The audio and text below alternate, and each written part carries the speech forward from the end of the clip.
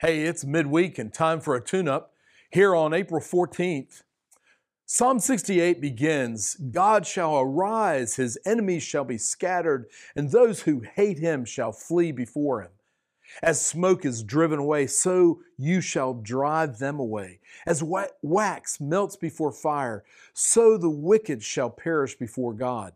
But the righteous shall be glad. They shall exult before God. They shall be jubilant with joy.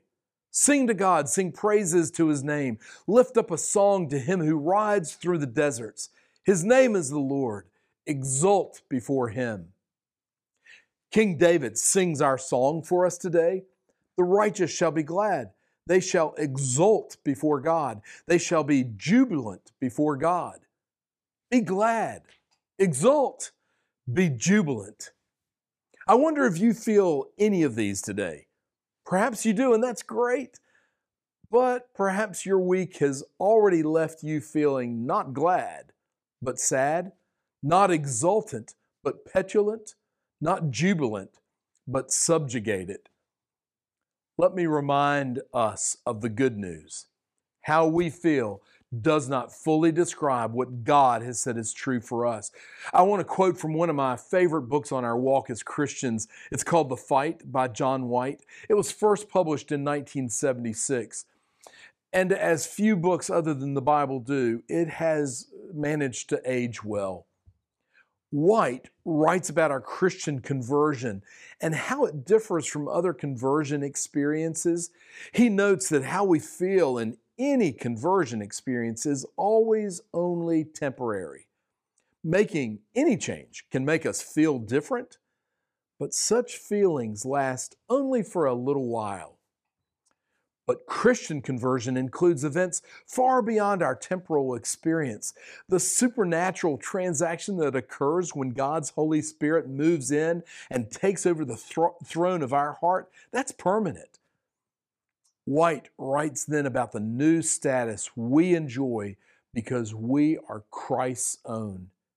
You have been justified. That is to say that God looks upon you and deals with you as though you were perfectly righteous, as though you had never sinned and will never sin. He says, however difficult this idea may be for you to grasp, it represents an event that has already taken place and that will never change.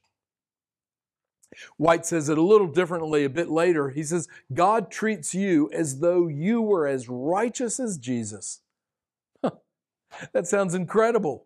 And for people of real faith, it seems to even border on blasphemy. But it's God's own truth. It's the good news we celebrate at Easter and every other day of the year also. Jesus died for us and he was raised so that we too can be with God. This new status means one thing. We are the righteous. And as Psalm 68 says, the righteous will be glad. Righteousness is not a matter of what we do, but of what Jesus did.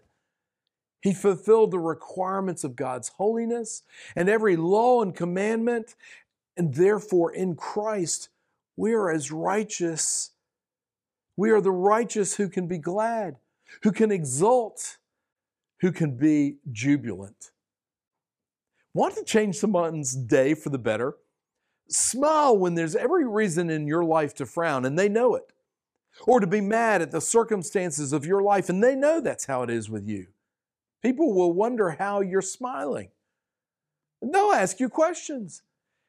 And then you can tell them, it's not me but God in me who puts this smile on my face.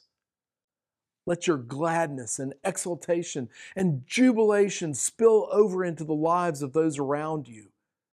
After all, your future has been forever changed.